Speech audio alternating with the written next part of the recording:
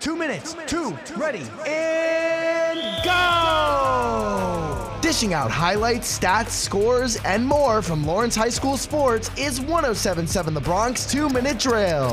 What is going on, everyone? I'm Jake Serrano, and this is the 2-Minute Drill from Rider University, recapping your Lawrence High School Cardinal athletics in 2 minutes. In the pool, girls swimming defeated Steiner 128-41.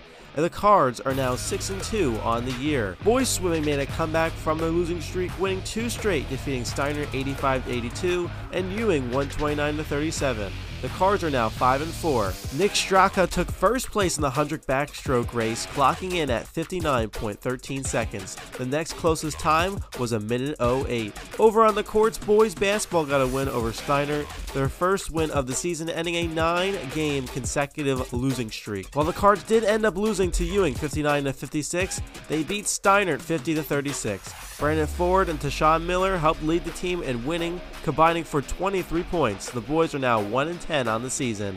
On the girls' side, the Cards are now 0-10, with more losses coming from Steiner 65-22 and Pemberton 34-23, and Ewing 76-27. On the ice, the boys lost 7-2 against Robbinsville, but tied 5-5 with Central Regional. Junior Camille Sumagraj had a hat trick to help the Cards tie it up. On the mats, wrestling beat West Windsor Plainsboro South 76-3, but lost to Robbinsville 36-31. The Cardinals are now 5-4 on the season. Previewing ahead, girls and boys basketball will take on West Windsor Plainsboro South and Nottingham, and finally, girls and boys swimming will compete against Notre Dame and Princeton. I'm Jake Serrano from Rider University, and this has been your 2-Minute Drill for your Lawrence High School Cardinal Athletics, only on 107.7 The Bronx and 107.7thebronx.com.